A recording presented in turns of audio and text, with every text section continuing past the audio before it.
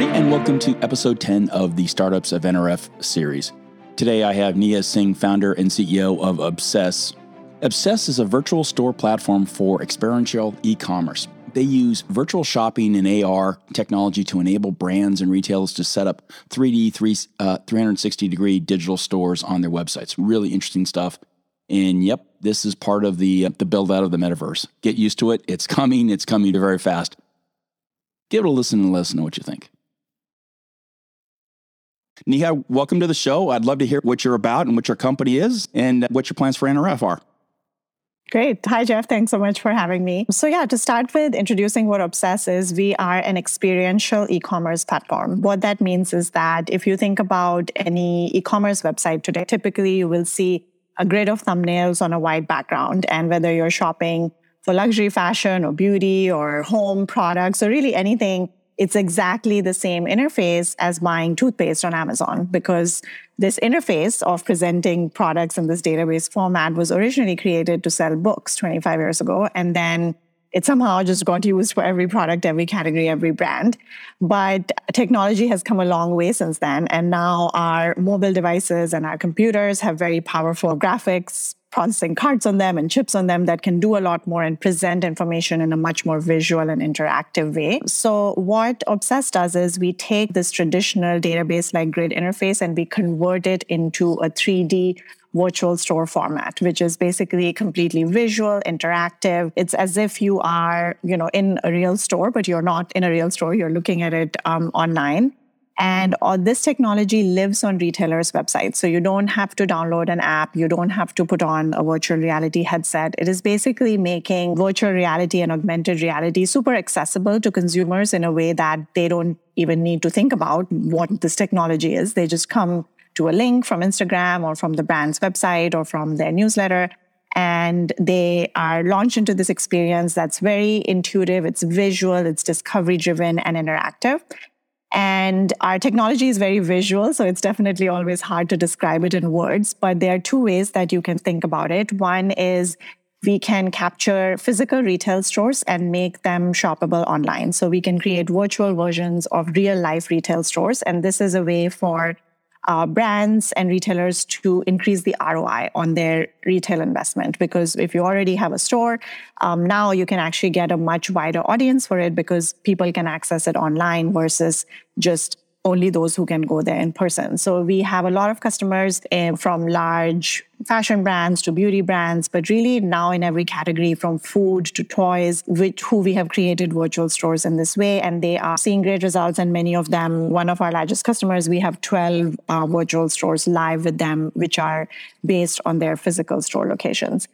And then the second way to think about it is that you can also create a virtual store that's completely digital and doesn't exist in real life. So here is where 3D and CGI technology comes into play, where a brand can create any type of an environment that they want. They can change it anytime that they want. So we have a lot of brands who are creating these virtual flagship stores that don't exist in real life, and they can get really creative with it.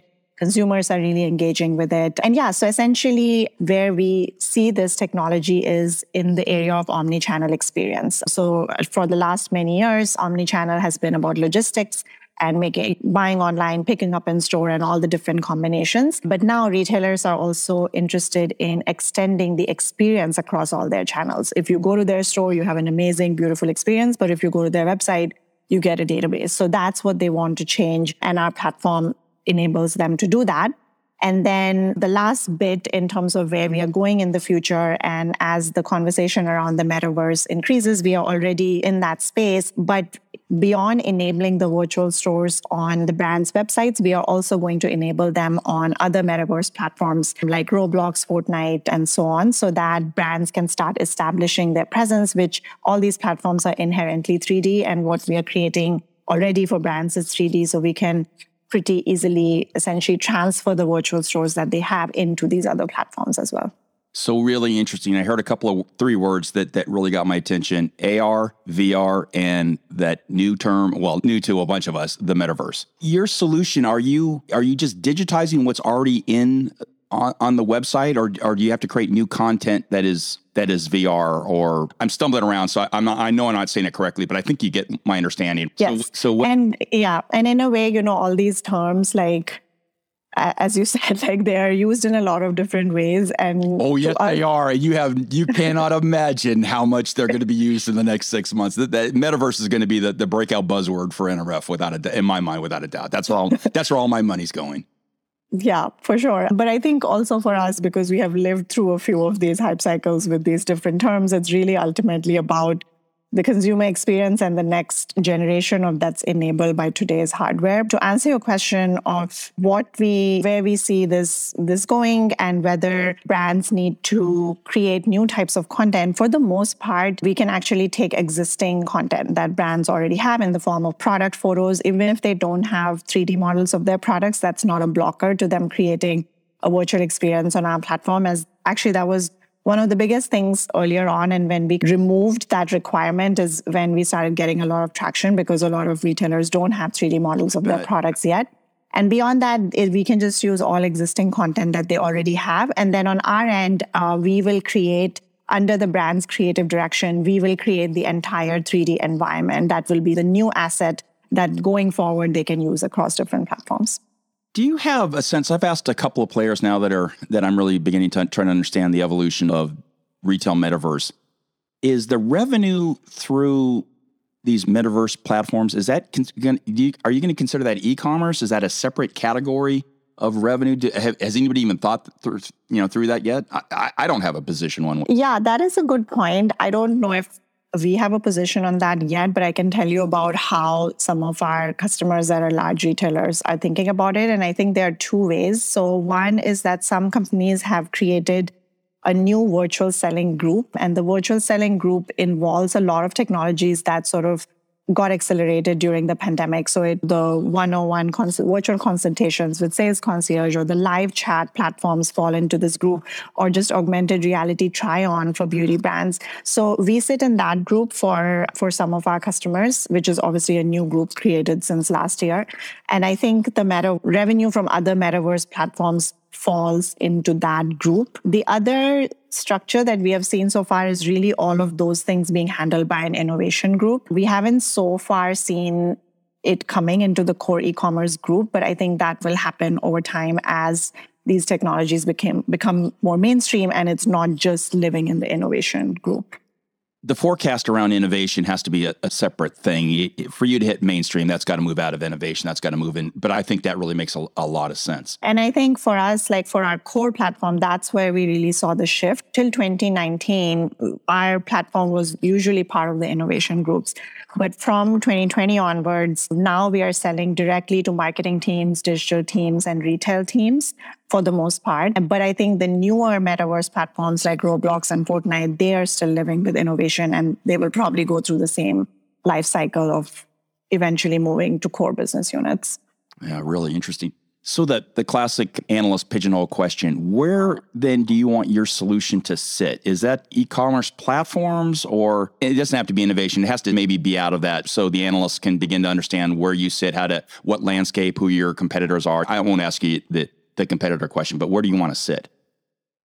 Yeah, so I think we ultimately sit as an e-commerce tool or as an experiential marketing tool. So those are typically our two most common. Either way, it's like ultimately the same consumer experience, but just depending on how the brand is approaching it, either the digital or e-commerce team is buying our solution or the marketing team is buying our solution. And they may use it in slightly different ways, but typically we are sitting in either of those two groups. The marketing budget's 3x what IT is. So if you can get into the marketing budget, that sounds like a lot better strategy. What are you saying at NRF? What's your message if I come up to the booth? Yeah, going with the metaverse theme, I think the virtual stores being an entry point to the metaverse is going to be our main message, because people, as you said, everybody's trying to define what this is.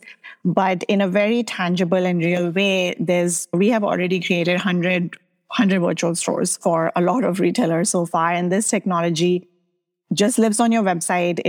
Doesn't require you to do anything that you're not already doing. As consumers who also don't understand metaverse, it is just, again, a way for them to start to consume content in a more interactive 3D format. especially for younger generations who are used to gaming and who know this format very well. So I think it's as brands start to explore what is this whole new thing, like virtual stores are a thing that they can do now and do very easily. And that we are already seeing engagement, conversion, average order value increases. So I think that will be, our main message. And we have a ton of really amazing demos. As I said, our tech is super visual, so we will definitely show you that if you come to our booth. Fantastic.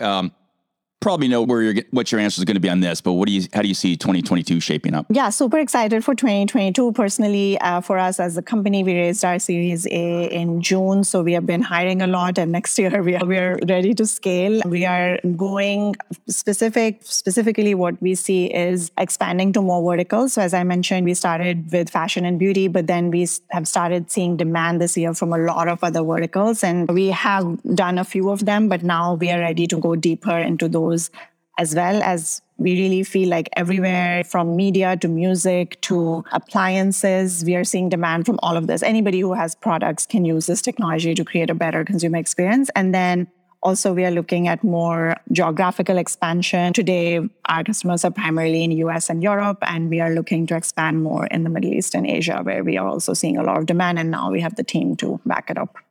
I can't see a retail subsector that wouldn't benefit from that. I literally cannot. Anybody that has anything that you want to look at, which is literally everything, including grocery, I would think. Yes, yeah, so, grocery. We have General Mills as one of our customers, and they've created that sounds really exciting. I'm looking forward to seeing how this whole real aspect of the metaverse shapes up in retail. I think we're going to take a really serious view at it. If you saw some of the stuff, well, you probably read more than I do on this subject, but some of it looks a little silly. Not the retail. I really don't want to become a panda and walk through whatever, but I'm very interested in getting into a store and looking at things that I can't see, photography or sporting goods or whatever. So I just think the opportunity here is just crazy. Hey, I get asked these two questions all the time. I'm on the advisory board for the Center for Retail Transformation at George Mason University. And I have young budding entrepreneurs ask me these two questions all the time. And I give an analyst stumbly question through them, but I want a real expert on this. So let me ask you these two questions and see what you say. What advice would you give for a young entrepreneur? I would say the company, for me, the most important thing is that the company that you're starting has to be something you're really passionate about. I know people look at a market opportunity and it's something that they think is really going to grow and they start companies there. But I think then it becomes really hard as you're going through the ups and downs, as you inevitably will as a founder, if you're not passionate about the actual product. For me, what we are doing in terms of combining visual and creative and technology are all of my passions. And every day I just love every single virtual store that we have ever created. So I feel I would say just you have to really love the product and what you're actually selling and be passionate about it to be able to go through all of the ups and downs. Yeah, passion is really a common theme for this question. It comes up again and again. And even by some of the people that you would look more engineering type. And as soon as I ask that question, the light goes off and the passion. So it's interesting. That's a really common I'm an engineer too. That's a real common theme, very common theme. Yeah. Next question, what skills that you use that are really mission critical for you now do you wish you would have paid more attention to when you were back in college? So I don't know if back in college they teach this, but I would say sales.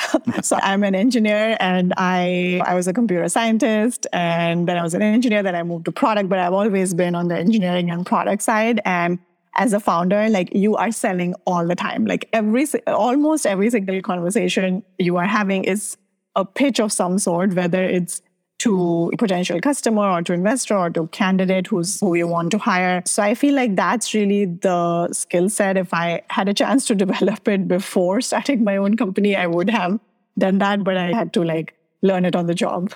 See, that's why you should have come over to the business side of college where we're having more fun and learning all that stuff, not sitting there crunching calculus all day long. Wow, great stuff. Thank you for your time. How do people get? Yeah, you can visit us at www.obsessar.com or you can email us at contact@obsessar.com. And thank you so much for your time today. This is really informative. Great. Thank you so much, Jeff. Thanks for having me. Thanks for tuning into today's episode. For more info, refer to the pod notes below. If you enjoyed this episode, please consider giving us a 5-star rating and review. It really helps us grow. I'm your host, Jeff Roster, analyst at large. If you want to connect, follow us on Twitter at JeffPR or at Brian Sathanation, or connect with us on LinkedIn. Visit my website at roster.retail.com or Brian's at iterate.ai. Until next time, stay safe and have a great week.